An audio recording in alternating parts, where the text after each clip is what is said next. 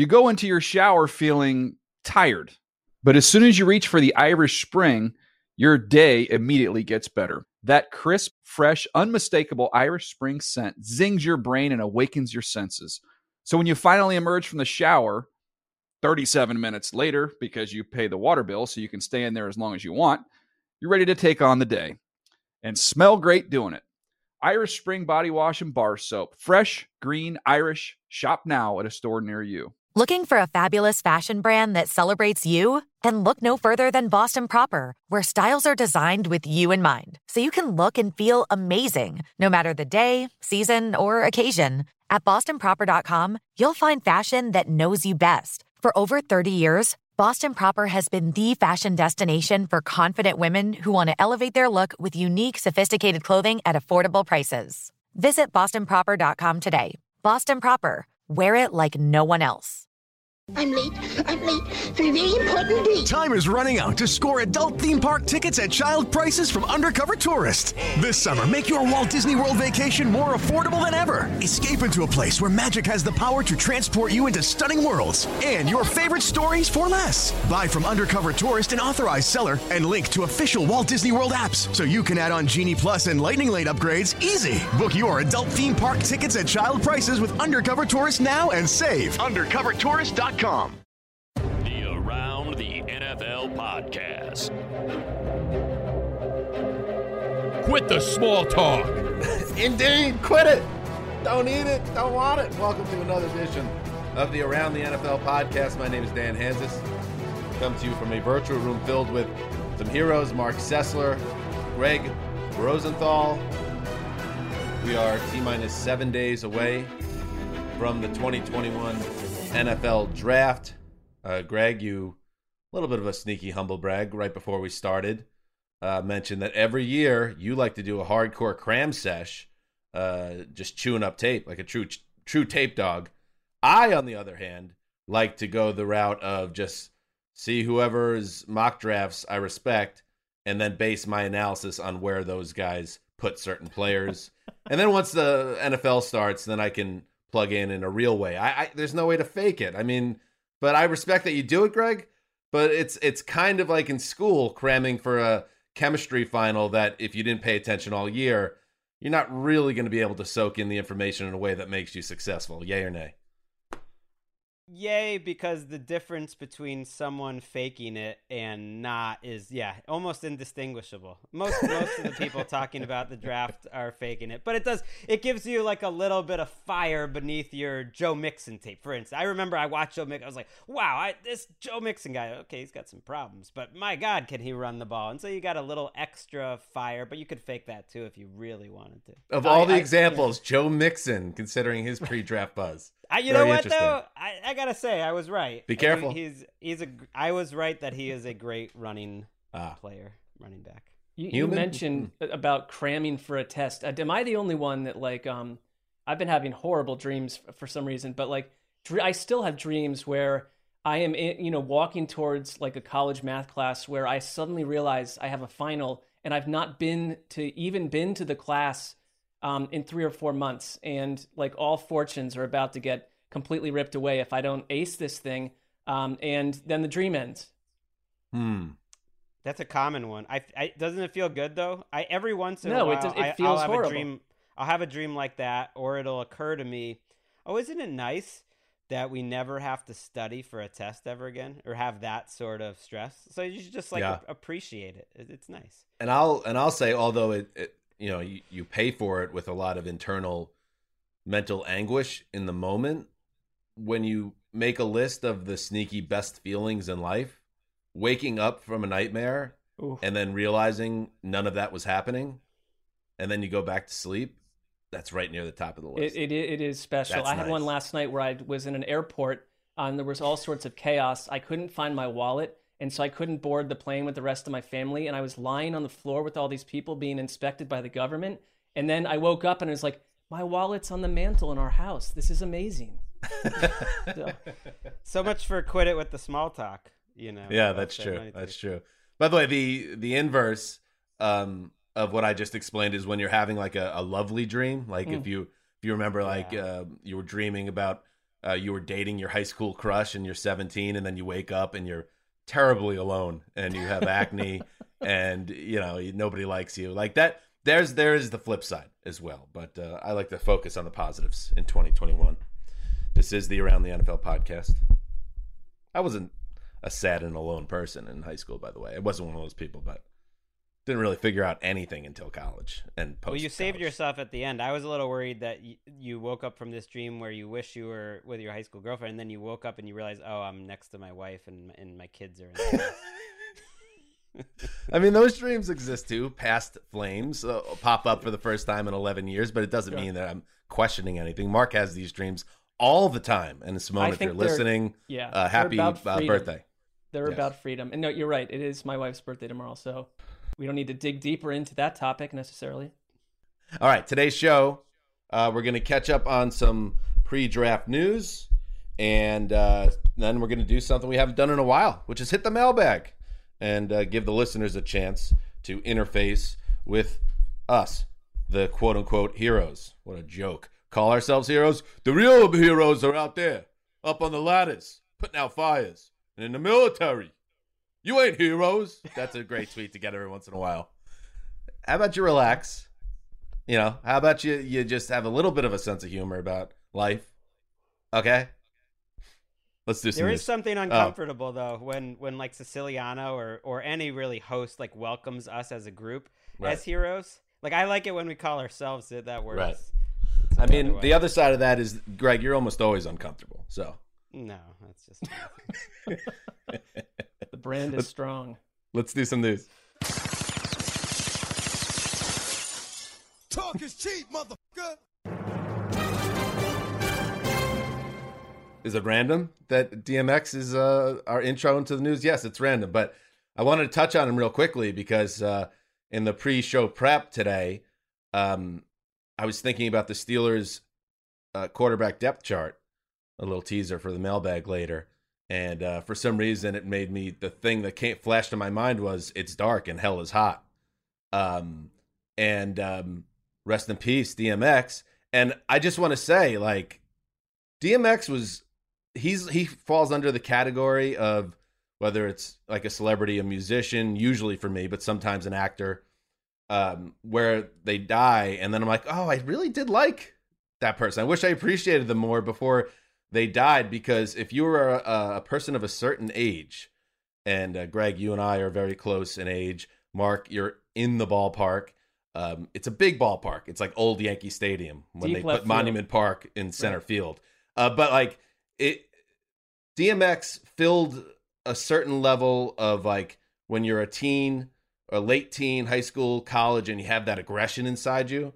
And if you're our age, it was either DMX or like Limp Bizkit, and they toured Korn. together. That was a tour. That was they were like co-headliners on a tour. I remember, and that's synergy. That makes sense. But I was never about any of that aggro rap rock stuff. I hated that stuff so much. But DMX, when he was going nuts and the stuff that he was talking about, I'd always connected with me. He crossed lines, black, white, whatever. You understood the rage within DMX because some of us, and all of us, have it to a certain extent. He changed the game. Taylor Swift taking a page out of his notebook. I don't remember anyone else dropping 2 #1 albums in the same year. That was like, it kind of blew people's mind that he came out of nowhere. It was like the #1 album in the country. And then like 7 months later did it again. It's like, I feel like people do that all the time now.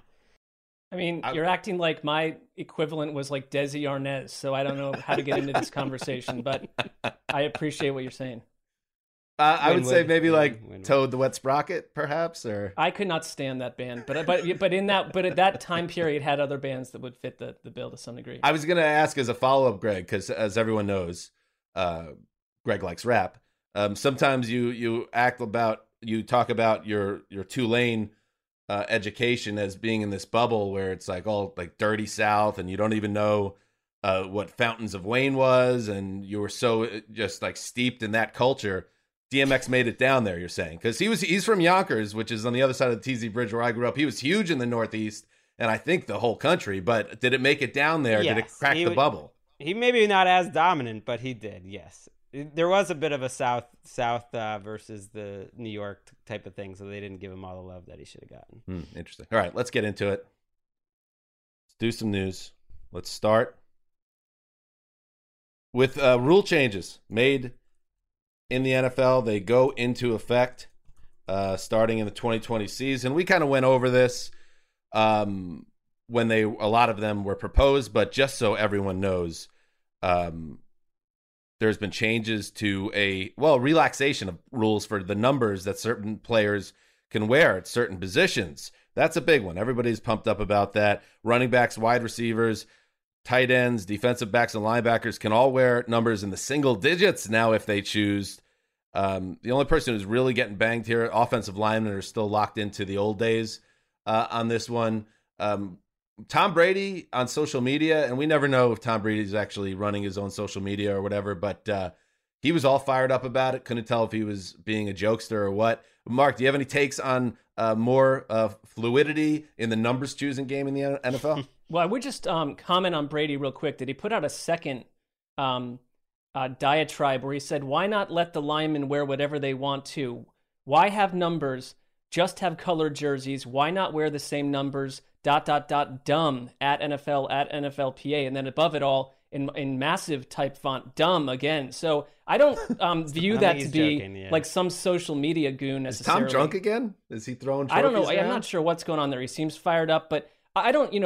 I'd love to hear a player's perspective on why that would matter. I mean, if you're an offensive guy trying to figure out who to block and call protections, I don't see a huge change here, other than the fact that, like, for me, visually, like if a linebacker were number 2, I find that to be disorienting. But on the offensive side also, like, I just wish they would change the quarterbacks and allow it to be more than 1 to 19. I guess that's anti-traditional, but I'd like to have a quarterback that's like 96. To me, that grosses me out. That what if it was like a big, turns my stomach. A thick, like THICC, big-bodied quarterback that needed, like, kind of needed two 8s to kind of show how big he was. I don't know. Like if Zach Wilson came into the league and if he was number 26, I'd be like, no, this guy's out of the league in 3 years. Like 1. He is very slight. They're not double numbering him. I mean, Brady. I'm amazed how fired up Brady is. That was an absurd explanation why Zach Wilson would only have a number in the single digits. But go on, Greg. Brady's worried about, like, recognizing where pressure's coming from and whether they're linebackers and defensive linemen and all this stuff. It's like, okay, fine, buddy. Like, fans like it. Every rule that's been made since Tom Brady's come in the league and for the 10 years before that was to help the offense and quarterback. So maybe this hurts just a tiny bit for people like Brady who are next level in terms of identifying people. But one thing I want to point out with this rule is it doesn't totally go into effect this year. For players that want to wear these numbers this year that had a different number last year, they have to buy out the NFL's inventory of that number. And that's like a lot of money, especially I think if it's like a big player where like a lot of jerseys have been printed. If it's kind of a no name, it might not make that big of a deal. But this is what happened when Ocho Cinco wanted to change his number, and he made pretty good money in his career, and he didn't want to do it because it was too much money. So he had to wait the year. So it might be 1 year from now when you see the deluge of changes. That's sneaky. Yeah. Another rule change. Approved a 1-year experiment in an attempt to make it easier to recover onside kicks. In 2021, the receiving team on kickoffs will be limited to 9 players within 25 yards of the ball. Only 3 of 67 onside kicks were recovered last season, which, that means it's broken. And the Eagles had proposed that teams be given an option to gain 15 yards on one offensive play from their own 25, as you remember, to retain possession after a score. That's not happening, but they're trying to maybe even things out while not making the game more dangerous. It's stupid. I want to add this 4th and 15 thing. Let's try moving up. I hear that a lot. It's like, oh, they've made the onside kick so boring. And it's like, I don't know. Is the onside kick that big of a deal that we need to save it? How about we just mix it up for a year and see? I bet people would love the 4th and 15 thing. I bet people would go nuts for it, and they would never be able to take it away. I'd at least say, like, if you're going to, put us through preseason games, employ all these rules in the preseason and almost like urge teams to try it just to see what the response is, how it looks, how it feels. And finally, they did make some replay modifications. Owners rejected more hardcore proposals for a full-time sky judge.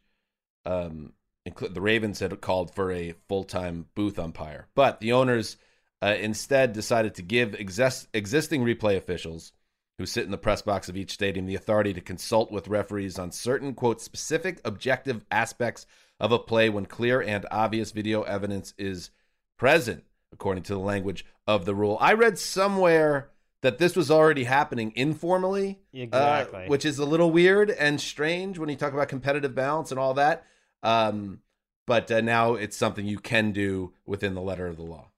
Right. Don't you remember last year there would be those really bad calls that like Romo would talk about for 20 seconds and then like everything would just kind of slow down and then he'd be like, oh, actually they are, throwing the flag. And then that was it. Like you could tell it was sort of happening. I like that because anything that actually avoids the official review process, but like quickly changes obvious calls, like this is something that would make our friend Chris Wesseling happy. That makes sense to me. Like I don't know why they don't just put them in their ear the whole time and let them talk to it. What's the big deal? But I think they're getting there. I mean, like Sky Judge just sounds very Old Testament to me. I wouldn't mind someone with the authority just to say, you're humans, you've got this wrong. I see something you don't see. Let's correct this. But hey, Mark, save it for the theology podcast. In other news, a lot of material put into that pot at this point, by the way. Eagles head coach Nick Sirianni refuses to name Jalen Hurts as the team's starter in week 1. He says there will be a quarterback competition. People are going nuts. Let's hear it from Sirianni himself. To name any starters at this particular time, we've been working with these guys for 2 days, right? We've been working with these guys for 2 days. My biggest thing is competition. Again, we've talked a little bit about my core values. It's my second core value. It's this team's second core value. Competition's a huge thing, and we're going to have competition at every position. When are people going to stop getting so fired up about these type of quotes? Like I saw some talking head. He'll go unnamed because he's a little close to the family, if you will, just like teeing off on Sirianni as being an absolute fool for even going down this road. And it's like, I get it. You're looking to fill camera time and go viral and all that stuff. But like ultimately it's you that looks like a fool because this is what head coaches say all the time. And there's a very good chance Jalen Hurts is starting over Joe Flacco. It's definitely happening, you would think, but he's not going to say that because head coaches don't like saying that stuff. Calm down. It's a reminder, too. There are some teams in facilities this week. So I guess football is back. That's another time we can start saying football is back. The Patriots, I think, are in their facilities somewhat. I also do think, though, there's a chance the Eagles add someone to this competition. Not that that's why he said this, but whether it's a rookie or like a Teddy Bridgewater if he becomes cheap enough or something like again. It just wouldn't surprise me. Just give it a break. Just give it a rest. I'm saying just someone Teddy. I'm just saying they might add someone. You never know. I agree with you on that. In the draft. Go ahead, Mark. I would just say this though. Like I find it a bit tiresome that he's getting killed because it is coach speak. But if you get to the end of this journey into August and we're treating the preseason as a true competition between Joe Flacco and Jalen Hurts, I mean, people in Philadelphia are going to like crescendo their cars off the interstate into total darkness. That's just unmarketable. So just at some point, get real with it. This is your quarterback. You traded Carson Wentz. Just a bit of sense along with I think he is being real about it though. Because he's a head coach and coaches think a certain way and he views it's his first training camp. He wants it to be a competition and he's got this, he doesn't really know these guys. I mean, and here's the other quote that everyone's killing Sirianni for. Hit it, Ricky. I think some of you guys are wondering, like, what game? We didn't go earth-shattering on these games, right? I played a couple of them at rock, paper, scissors, right? That was as easy as that. Rock, paper, scissors. Let's see how competitive you are. I'm competitive. I'm going to be talking trash to him. Did you talk trash back to me, right? That is in reference to speaking with some draft prospects about just trying to figure out their competitive fire or whatever. He also got killed for that. I will say this for Sirianni. He's in a very tough spot. I think you have to go back to maybe Jim Tomsula. The last time I felt like a coach took a job and already had his back against the wall, where the fan base was not feeling it and the organization felt like it was in flux and nothing felt like it was set up well for him. That's how I feel about Nick Sirianni, because it just seems like there's a target on his back already. Well, I think I appreciate that you are cutting against the grain to kind of lift him up and take some of the heat that he's taking consistently away. But there's just me. There's something about his sort of overall presentation that leaves me a little something to be desired there. But I'm willing. But you know what? That's not his job entirely. Let's see how it goes come game time. Plus, he's right. Like, there's nothing quite like talking shit during rock paper scissors. You're just like, yeah, bitch. You know what's up? I just got your rock. Like, who? I don't know. It's like, yeah, motherfucker. I just smashed your scissors. That's like the players on like a 2-second tape delay. Rock paper scissors is not the right. If you actually watch this, and I think this podcast will also be up on YouTube, you could see the exact moment where Greg deliberates whether to bail on his bit. It was a nice little moment there.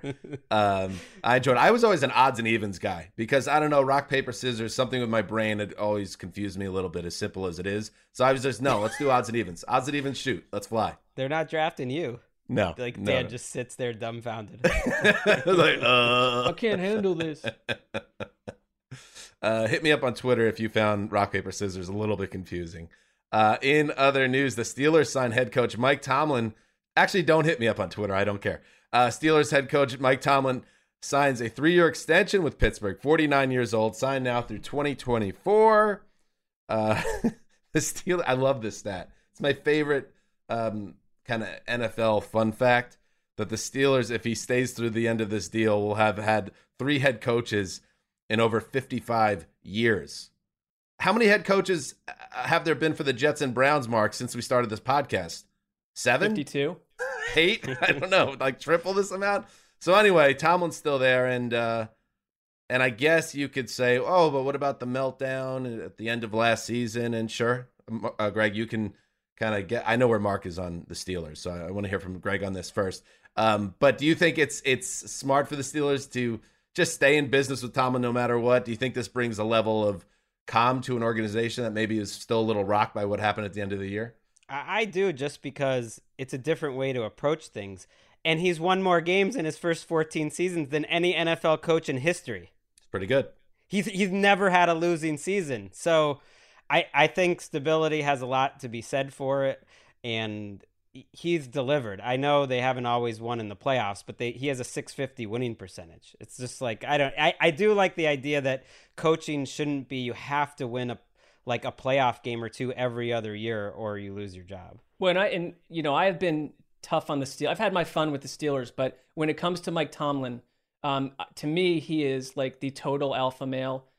He has weathered all storms in Pittsburgh. I know that, there are certain Steelers fans that get agitated with him, but the grass is always greener. I mean, he has basically been as good as Bill Cowher, and he's not far away from surpassing Bill Cowher in wins. So I don't know what else. In years, too, it really puts it into perspective that this year he'll match Bill Cowher in terms of just the tenure that Cowher had. Yeah, I'm trying to think where I would put Tomlin in my coach power rankings. If he's not top 5, I would say he's probably top 7. I think top 5. I do personally. Those are guys you want to keep in the building. Yep. In retirement news, Jordan Reed. See you later, buddy. The 3rd-round pick back in 2013.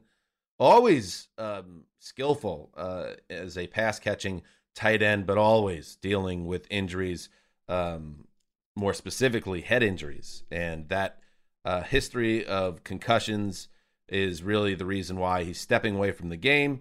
He missed 53 games over his 8 seasons, so he heads into retirement at the age of 30. Sometimes these guys take a year off and they come back, and he's certainly young enough to do that, Mark, but at the same time, you totally understand where he's coming from here, trying to protect himself for the next 50, 60 years of his life.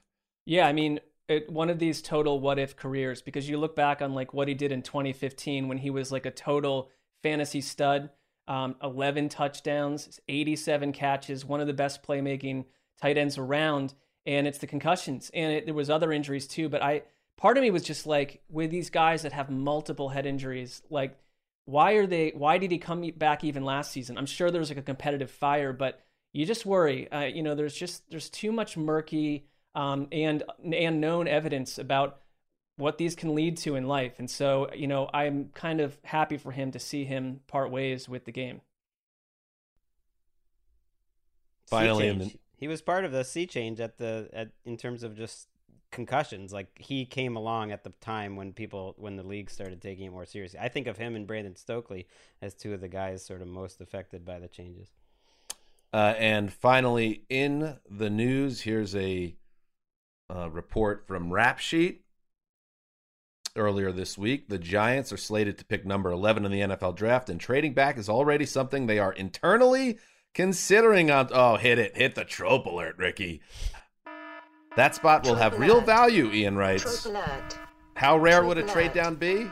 Dave Gettleman has never traded down in the first round in 8 drafts as a GM. Let's hear from Gettleman himself. Nobody believes him. It's become a bit of a trope itself, having discussions about Dave Gettleman not trading. The discussions of the trope has become a trope. It's pretty hardcore. Let's hear from Gettleman. Had a great line. NASCAR will have right turns before DG trades back. I thought it was a hell of a line. Had a good laugh. Honest, I've tried to trade back, but it's going to be value. I'm not getting fleeced. I refuse to do it. And if somebody wants to make a bad trade back, God bless them. But we've had opportunities. I've tried. You have to understand, first of all, that was Daniel Jeremiah, said DJ at the beginning of that clip, who made the NASCAR joke. It's a solid one. And Gettleman, if you didn't see this press conference, is wearing a button-down shirt and a grandpa cardigan buttoned up over the shirt. It was a vest, though. It's a sweater vest. It's cardigan, a sweater vest. You don't see that too often. And it's just I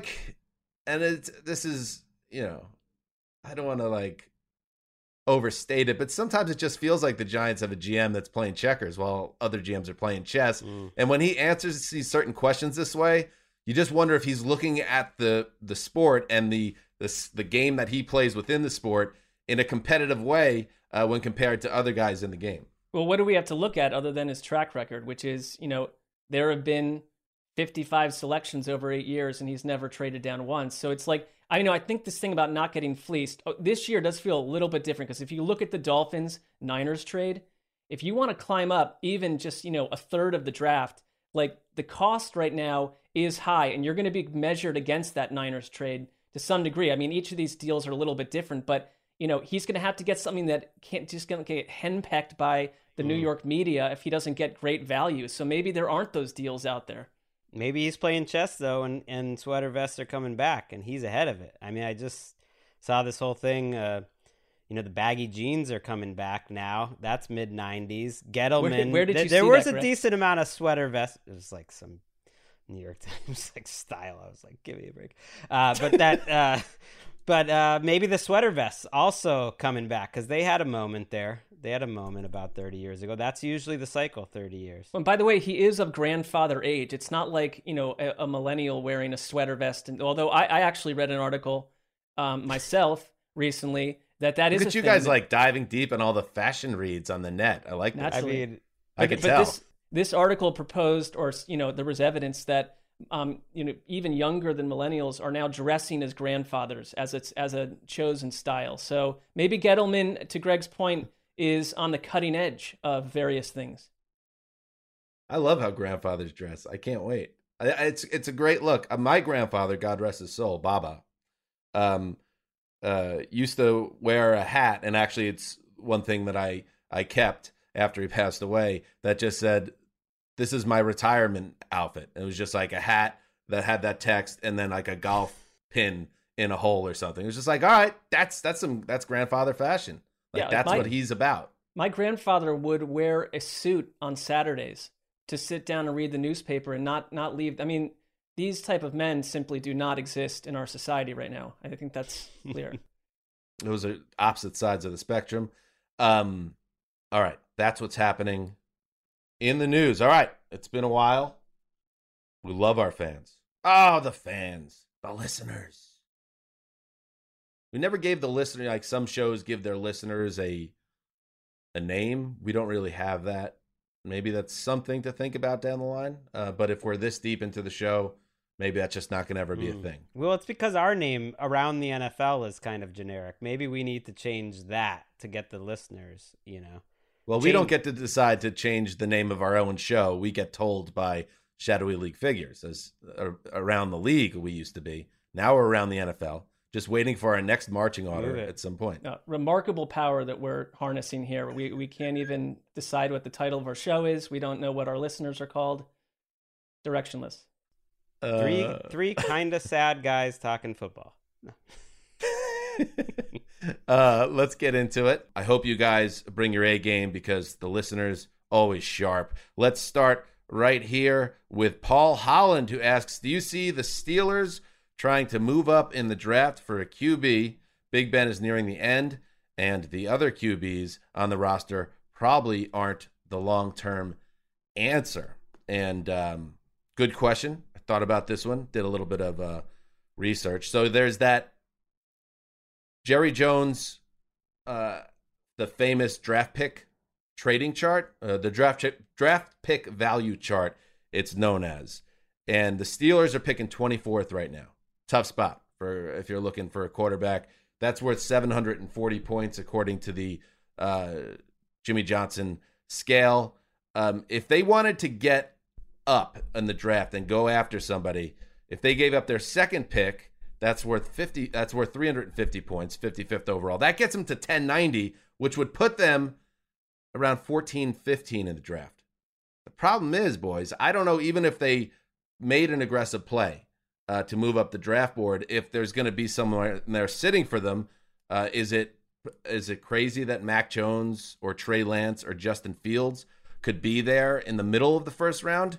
Not crazy, but probably not likely. Sitting where they are now, it would probably be someone that surprised people, I think. I would just say this. I don't know if the Jimmy Johnson trade value chart applies as directly this time around. You just look at that Niners trade, again, up to Miami with Miami. I mean, what they gave up, that's going to be expensive. I mean, you're not going to suddenly live in a different world cost-wise.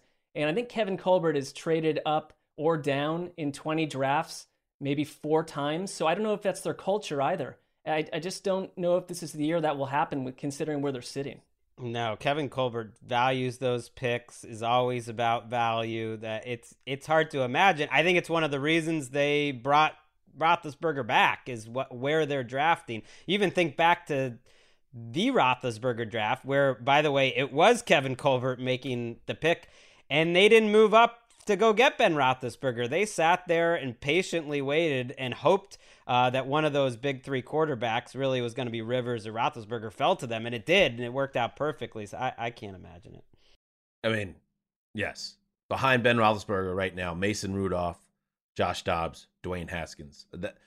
And with what we saw last year with Big Ben, it is certainly possible he falls off the cliff entirely. That is within the range of outcomes. Here with the Steelers, I would be really surprised if they don't have somebody in the building early draft pick style. I think they're going to do they something. like Mason Rudolph. He was a pretty early draft pick. He was a second-round draft pick. They've got pick. a lot of quarterbacks, too. So they've got Dwayne Haskins, who was a first-round draft. I'm just saying that you might not like Mason Rudolph, Dan, but they like Mason Rudolph. We'll see. I guess we'll stay tuned until about 10 days from now. We'll see where they stand on that. Up next, Brendan Kennelly asks, with the draft coming up and a few teams in high spots that could potentially be open to giving away their spot, what team is most likely to A, trade away their spot, and B, who is most likely to trade up into a new higher spot? We just talked about the Steelers. I could definitely see them making a play if a quarterback starts falling. Greg, do you see another team in that realm?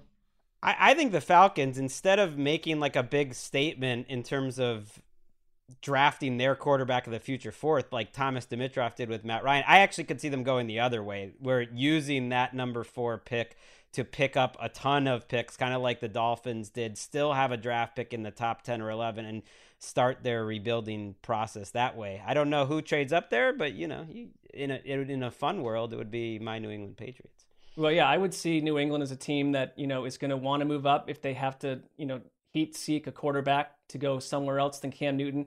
I think the Panthers, after swinging and missing, not really getting their first choices at quarterback. And you got Sam Darnold, who I think you want to take a look at. Maybe they go from number 8 and say, if we can get value and someone really wants to get into number 8, we'll go down. I mean, I think at some point it would have gone the other way. They would have traded up. That's what they tried to do. And I don't think the Falcons are going to want to trade with the Panthers to give Carolina their franchise quarterback inside the same division. I mean, they're also a little bit hamstrung financially at quarterback, the Panthers, because they're going to have to pay Teddy Bridgewater wherever he ends up. You're going to have to, you were hearing that they're picking up the Sam Darnold option. So you have a lot. Are you going to bring in a high-priced or a high-drafted rookie quarterback on top of all that? That just seems like a lot. They need a left tackle, though, and they are in the perfect catbird seat to take the top left tackle, or at least number 2. This from Paul Silva. You think 2020 rookie QBs will take a step back in 2021 now that there will be fans in the stands? Okay. Here's my thought on that. And when we talk about rookie QBs of 2020, Joe Burrow, Tua, Herbert, Jalen Hurts, those are the kind of 4 guys. I don't know. Who knows if they'll like freak out. I'm sure all these guys played in front of big crowds their whole careers. So I don't think so. But at the same time, it is kind of an interesting experiment, sociological experiment, if you will. The whole 2020 season, I guess it will be different for these guys, and all of a sudden they're playing at this level in front of 70,000 screaming fans, hypothetically. I think it is a beguiling question. I mean, I like the question because it makes me have to think about that. But if anything, I think last year would have been the step away from the norm. I mean, these guys aren't from the wilderness. They've been playing in front of like big cheering crowds for a decade plus as football players. So it's not that atypical. And if anything, I think it maybe energizes certain players and certain athletes. Well, Herbert's in a unique spot, though. Chargers fans, you got to start filling up that stadium. We haven't seen what this stadium's going to be with the Chargers, but he might feel like he's playing 16 road games. That's what the last Chargers quarterback, Phillip Rivers, felt like. So that could be an additional trouble. I'm worried about Herbert. I got a lot on Herbert right now. I just want him to be a little too guy.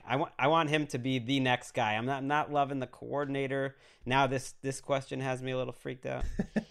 It is interesting. We kind of hit pause because of COVID on all the Chargers melodrama about, are they going to really truly find a home in the LA market? And now they have this giant stadium, and how are they going to fill it up? And is it going to become road games where Justin Herbert's calling timeout on offense because he can't get his signals in and all that? Like, all that stuff was on the back burner when the stadiums were empty. It's all going to be back on the front burner, hopefully, in 2021. All right. This from the Broadcast Podcast. Ricky, always finding a way to plug your own brand. These all suck. I guess the questions you're referring to. What 8 teams would you choose to break away from the NFL to create their own Super League? Dash Broads for life. Now, I only have a vague level of knowledge on this, Greg, and maybe you could fill in the dots, but there was major drama over on the other side of the pond around their version of football. So why don't you set the table and then we'll figure it out. Well, I think most sports fans probably know the story of the Super League already collapsing, where basically the richest, biggest soccer teams from all over the globe, different leagues, tried to break away and form their own league, and the fans revolted, and it didn't happen. For this question, it would be like, can't you imagine some owners doing this at some point? It's like, we got to get more money. We got to get more money. And so I'm thinking more about who has the most dough and who has the biggest brands. And so I'm starting with the Patriots, the Cowboys. Jerry Jones and Kraft are leading the way. That's 1-2. I think you got to get the Packers in there. It just feels like, what's a football league without the Packers? I'm putting the Steelers in there. Well, the NFL would be asking the same thing, by the way. It's like, wait, the Packers are leaving? And the Cowboys? They're breaking apart. The NFL's not happy. The Steelers, you got to put in there with the tradition. And Mark's not going to be happy about this, but I'm putting the Ravens in there too. The Browns, forget about the Browns. But I like having a little bit of a rivalry. The Ravens-Steelers thing, bring that to the new league. They're well run. The Chiefs, you got to bring Mahomes to the new league, so they're coming. And then finally, you need another West Coast team. The Seahawks make sense to me. I like bringing their fan base into this league, and the Raiders. So really, we're just ripping the guts out of the NFL. Your move, Goodell. Can I just say that We're on Roger Goodell's network, by the way. Go ahead, Mark. I know that you're thinking I probably listed the Browns and a bunch of teams the Browns could beat in this Super League, but the question's coming from Erica and the Broads, this is about money. Okay, so I basically have the exact same list as Greg, save for the Seahawks I replaced with the Niners, just because I'm a little bit older than you guys, and I grew up with those Niners dynasties, and I think that's my West Coast team. And I have the Saints. I don't know who that replaces from your list, but I have the Saints in there as well. So very similar, Greg, because I think this is about making the cash. Let's get this. I'll work off Greg's list as the master, and then I'm with you. So you're putting the Saints in, Mark. Did you I'm take with the you Raiders on that. out? Is that who you took out? Oh, the Raiders? Yeah, the Raiders and the Seahawks were replaced with the Saints and the Niners. Okay, I agree. The Raiders have to be in the league. I think they have to be there. But this anti-New York bias, I get it. The Giants are boring and the Jets are a mess, but we got to have a New York team in there. It's a Tiffany franchise. You got to have the Giants involved in the mix for me. So I'm going to get rid of. I'll get rid of the Ravens personally. Sorry, all right, Baltimore. They just like to be told they're pretty and nice, and it's like, oh, you're the greatest organization. I just thought, and it's Lamar too. I'm just trying to give him a little pat on the back. Well, I like that Steelers-Ravens rivalry to kick off. This Super League is going to need a lot of help. Please, they're not going to need any help. This is going to be like TV and ratings through the roof, and the NFL is going to be left by the side of the highway in this scenario. So, all right, so there you go. Moving on. This from M. Boucher. Who's the top contender for the team of ATL this year, and why is it the Lions? Okay. We haven't had one in 2 years, by the way. A couple of things to unpack here. First of all, our great man, great friend, Chris Wessling, we took, and it kind of annoyed him, which was always fun. I used to call it the team of West TL because we could never get anything rubber stamped unless Wes was behind the team. So with Wes not here with us, I don't know, maybe team of ATL, team of West TL, that's something in the history of this podcast. But there's a second part of this as well, which is the only time the team of ATN really worked was when it was organic and we all gravitated toward a team that we liked. And maybe, just maybe, and I think Wes would like this too, if we felt that way naturally about a team this season, then there will be a team of ATN. The one thing I know it will not be is the Detroit Lions. It's tough though, because we're we're in the AFC East. There's too many competing rivalries between the three of us. But I know the one that unfortunately has the hooks back in, which is my pick almost every other year, which is the Chargers. I was so mad about Phillip Rivers, I forsake them for about 7 games last year. But now with Herbert, that's the one I'm going to get overly excited about again. I could be drawn towards the Niners. The Chargers are one for me too. But look if you've listened to this show, I spent last August trying to tell you guys how the Lions were going to be spicy and relevant and, fun to watch. And I actually spent more time watching them trying to make that be the case, and I was punished for it visually. So if you think I'm going back down that road 2 years in a row, we've got to learn some lessons when we cover this sport, I hope. Okay. Up next, Brock Wright asks, Super Bowl Sunday is now the day before Valentine's Day. Remember, it's a 17-game schedule now. Everything gets pushed back a week. Do the heroes foresee that causing marital strife on any level? Now, I could tell you this. I don't know Brock from a hole in the wall, but I bet he's a younger guy because he is under the impression that Valentine's Day has any meaning to married people. It doesn't exist. If it happens to fall on a Friday or Saturday, and that happens to fall on a night where you have a babysitter and you go out for the night, hey, you're out on Valentine's Day. But there is no such thing as Valentine's Day for grown-ups. It's over. Very, very important and impactful when you're a teenager through college. Oh, your college girlfriend was nuts about Valentine's Day. In your 20s, absolutely. They use it as benchmarks about how seriously they should take you, depending on your performance. But that all fades away eventually. I don't see it as a big issue overall. I don't either. I find the holiday to be like an ultra sham on multiple levels. And if I were to suggest that the ups and downs one goes through in a marriage relationship hinges entirely on Valentine's Day. I mean, you don't want to do nothing. You don't want to be hyper apathetic about it, but you got to address it. You're stuck doing it. But I mean, to me, it is. I don't do nothing. I don't do nothing. I don't think that's from I did try that once, and I did not find that to be a very successful approach, but I don't do much either. And I think as time goes on, you do less and less, and it's a concoction. Every relationship's different, though. Every relationship's different. Not one size fits all. That said, I totally agree with everything Dan said. In my relationship, I somehow found someone less sentimental than me, so she doesn't.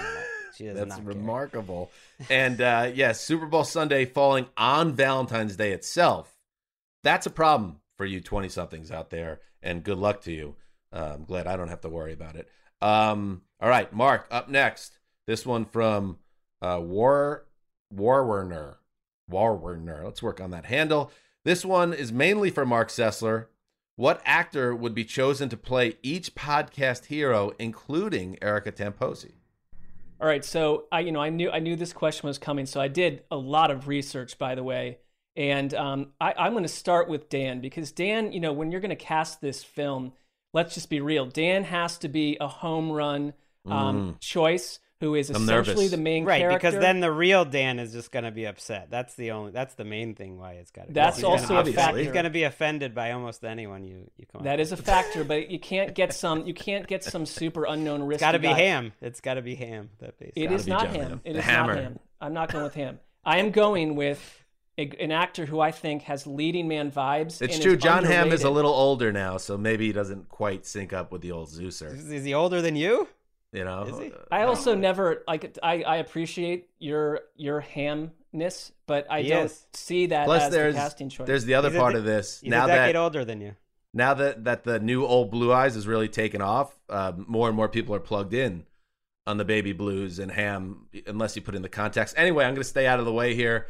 John Hamm could have been a great choice, but I'd like to see what you have, Mark. I'm not sure that it's taken off the way that others would use that descriptor, but I'm going Josh Brolin, and I want you to take a look at this photo here. Okay. All right, number one, great hair, has alpha male leadership qualities. I recently just watched No Country for Old Men for like the 8th time, and he is sensational in it. And you know what? He is a true actor. I mean, the son of an actor. He was in Goonies way back when. This guy has a long career. You can trust him to deliver a powerful performance. And I think he has also secret, more comedic chops that would lend to some of what Dan offers to the podcast. Great hair. I have no problem with Josh Brolin portraying me in a film. Thank you. 53 years old. So yeah, fits in with like, oh, wow. Well, so Greg, he's younger than you think. Part of this I'm just is saying, like he's the fact. He's 53. Well, they're going to CGI him a little bit. Exactly. He played Thanos. They can CGI him all they want. All right, I'm going to go Greg next. And Greg is going to get someone that people have noted online multiple times that Greg looks like this person, Adam Brody. Yeah. First of all, the look is very close. But, he's got the acting chops from Gilmore Girls, from the OC. And I read that he was described, Adam Brody, by the Los Angeles Times as TV's sexiest geek, and by Time as having, in quotes, redefined the screen persona of unapologetic nerdiness. So you've got the personality, ding, ding. You've got the traits. What do you think, Greg? I mean, I like that he married Summer from the show in real life, right? Didn't he? Or something? I think Bilson, maybe. Yeah, she. I don't know. It's I didn't track that, I'm all for it. I'll take it. I'll take all the Adam Brody comments as a compliment. The problem is I only get those like on Twitter. That's never happening in real life. So I'm not sure I'm buying this as the other good thing. The other good thing for you, Mark, is you try to get this project off the ground. I don't know if you're EPing it or what, but Adam Brody definitely available. Very available. Ready to go right now. Erica, Ricky Hollywood. There are a lot of ways you could go here, but I went with an actress who I loved in the show Party Down, Lizzie Kaplan. Let's take a look.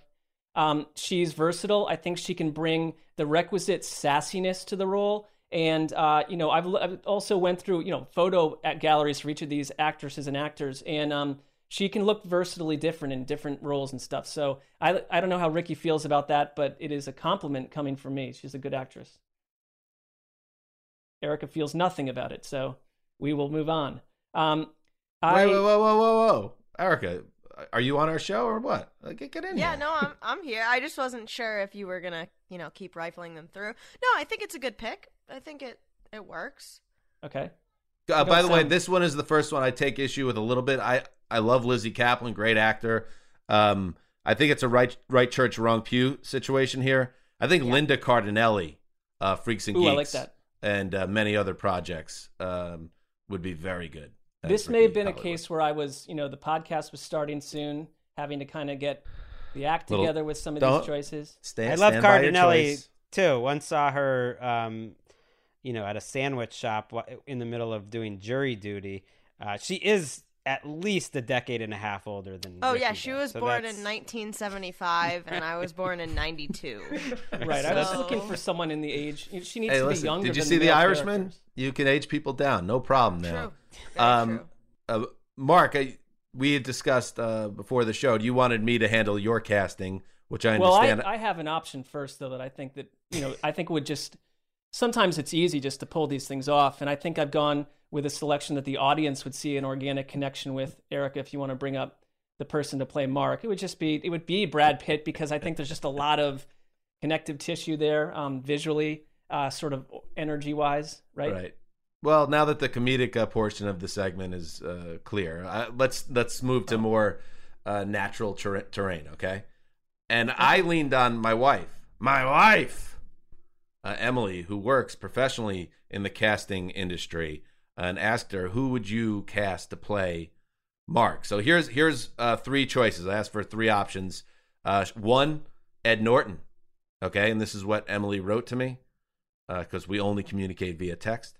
Smart guy who is internal and cerebral in his performances, threads and intensity into every character he plays.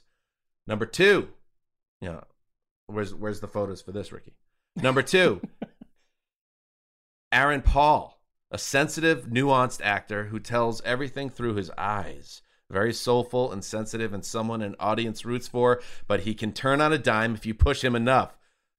God damn, that's right. That's pretty good. I think that's the good. winner. And the final choice, Ben Mendelsohn, is probably the weirdest idea, but when Mark is in his 50s, and we're knocking on the door, he's the guy. He's an actor who possesses quiet ferocity, which he delivers in every performance. Could be referred to as a, quote, quiet storm. I think Emily has done an absolutely excellent job. And, Emily and we connected on casting once because I essentially discovered Felicity Jones long before society did. And Emily recognized that talent within, so I certainly recognized hers. And I think Mendelsohn is one of my favorite actors. So thank you. I think it's a knockout job there. I'll take any one of those three. Or maybe all three would play me during different stages of the film. Ooh, I like that. Wow, it's a lot. It's a big expense to play Mark Sessler. a lot of payment. Now we're starting to actually see what this movie is about, really. Yeah. Emily, did a great job, but I think she missed kind of like the obvious choice. Greg German of Ally McBeal. Everyone's looking for German or whatever. Someone said that before, so all the time. Who do you get? I get, when everyone saw the movie Juno, when she was like pregnant and 16, everyone's like, you look so much like Ellen Page. Elliot Page. Oh, right. There's been a shift in that realm. Yeah. I don't know if I totally agree with that. Thanks for the cleanup there, Ricky. Yeah. Speaking of knockouts, when are Greg and DJ going to have a boxing match for charity? I like this one. I mean, I would definitely not box DJ. In what way? I would be in trouble there. I'm giving up a lot of reach. I would go take my chances in some other athletic endeavors, but boxing would be troubling. I remember. Is this where you circle back and tell us that you played tennis competitively? No, I'm just saying, give me a sport that we can compete at. I think boxing. How about basketball? Upper body strength. I mean, that the height is definitely a problem there with basketball, but I could try maybe get a 2-on-2 going here. I don't like your chances in the ring. I'm again being older than you. As a kid with a bunch of dads and kids, we piled into this one friend's house, like 25 of us, to watch Tyson Spinks. And I remember the host father had put like microwave popcorn into the microwave, and the fight was 91 seconds, and the popcorn wasn't even popped by the time it was over, and everyone's back in their houses 2 hours later. I see this fight going in similar fashion. I mean, no, I would be like Floyd Mayweather and just dancing around the ring, and then the crowd would start booing, and I would like turn around to them because they're not getting their money. It was just like, bring it on, and I just wouldn't let them touch me. You get a chair over the head. By Some the of that checks out. And finally, this from Chance Zapata. Are we getting a Mark Sessler mock draft this year? Sure. I started about 20 minutes before that designated episode next week and roll it out once the episode starts. He likes to pretend he doesn't put much into it, but He puts he's like already started. He knew that, he's been working on it. Well, I could also just take MJD's and just say it's mine. Like, no one would know. So the thing about the Sessler mock drafts is absolutely true. is that it's definitely set up. It's set up for Mark in a way that if he gets everything wrong, well, I don't care anyway. If he gets a few right, it's like, hey, look at me. I'm the seer. I'm Mark Sessler. Like I nailed 6, I think, last year or something like that. It was quite remarkable. What is a good grade in these mock drafts? And they all say it. I don't care about my mock draft, but they all care. Like what constitutes success with a mock draft? I would love to know a number. If the Jimmy Johnson draft chart is something that people take seriously, why isn't there something that represents a grading curve on these mock drafts? Which are everywhere, unavoidable. There seems to be no accountability because I would say if you're someone that's spending like 6 months putting these together and you don't get 10 out of 32, like, well, I don't know. Like, well, some years are impossible. Like, it all depends on the year. 10 some out years, of 32? No one does. But like, you did a last year great was job impossible. if you get 5. But there's some years where actually it goes pretty chalky. I think there's less information right now because of COVID and the opt-ins and opt-outs that we'll see. That's what we said going into last year's draft. And for the most part, people missed where guys were going, but the first round was somewhat predictable. There's some years where it's like impossible to get anyone. No one has any idea, which is nice. Yeah. And that's typically how these things, when a trade happens, everything gets shaken up. Yeah, I don't know. But we will have a Sessler mock draft coming. That's good.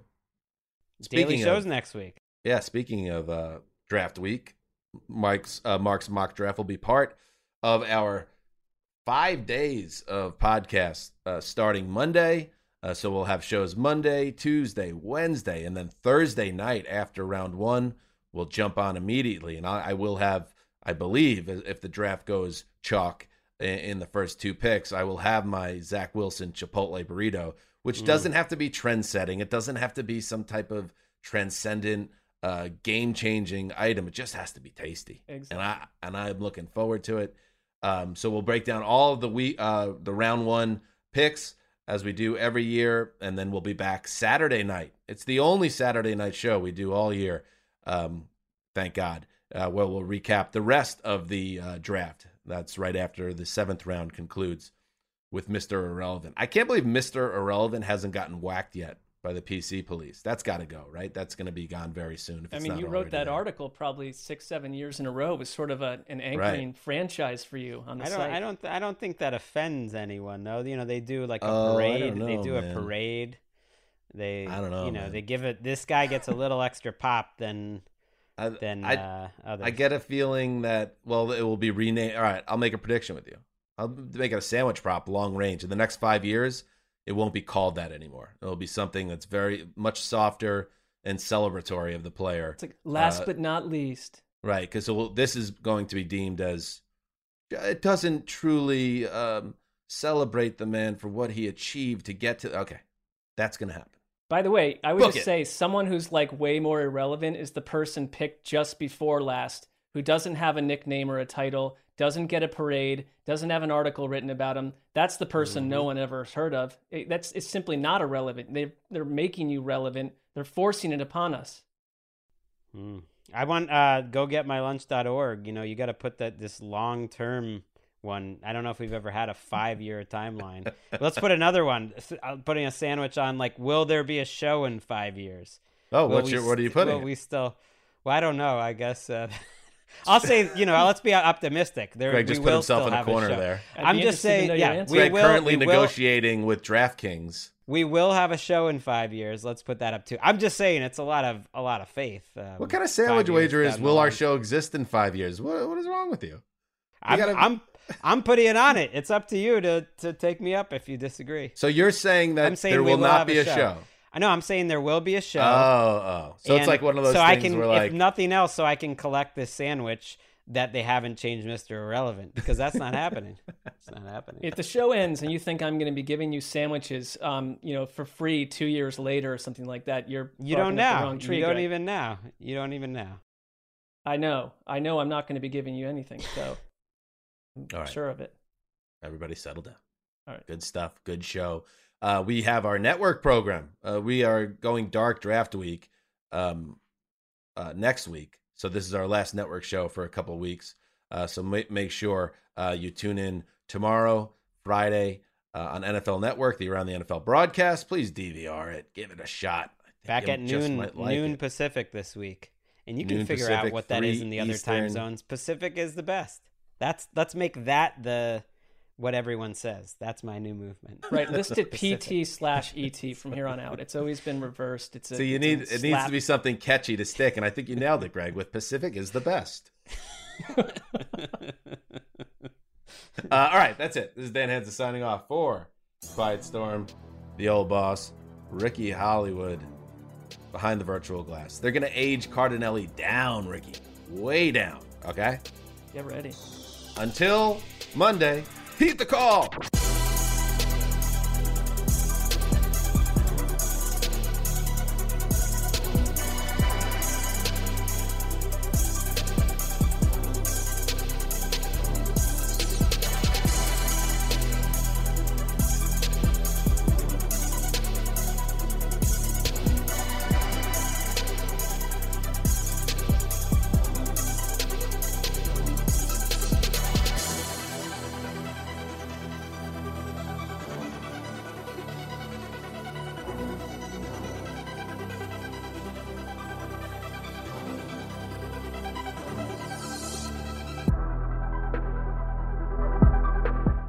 You go into your shower feeling tired, but as soon as you reach for the Irish Spring, your day immediately gets better. That crisp, fresh, unmistakable Irish Spring scent zings your brain and awakens your senses.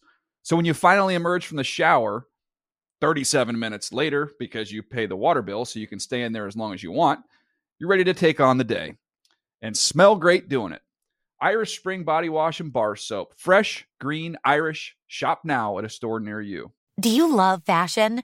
Do you love getting compliments on how well you're dressed? Are you always seeking the latest trends? Then we're talking to you. BostonProper.com is your fashion destination and the only place to go for all those nods, head turns, and new styles. No matter the day, season, or occasion, Boston Proper has what you're looking for. Sophisticated, confident clothing designed to flatter and get noticed. So visit BostonProper.com now and start creating your perfect wardrobe. Boston Proper. Wear it like no one else. I'm late for a very important date. Time is running out to score adult theme park tickets at child prices from Undercover Tourist. This summer, make your Walt Disney World vacation more affordable than ever. Escape into a place where magic has the power to transport you into stunning worlds and your favorite stories for less. Buy from Undercover Tourist, an authorized seller, and link to official Walt Disney World apps so you can add on Genie Plus and Lightning Lane upgrades easy. Book your adult theme park tickets at child prices with Undercover Tourist now and save. UndercoverTourist.com.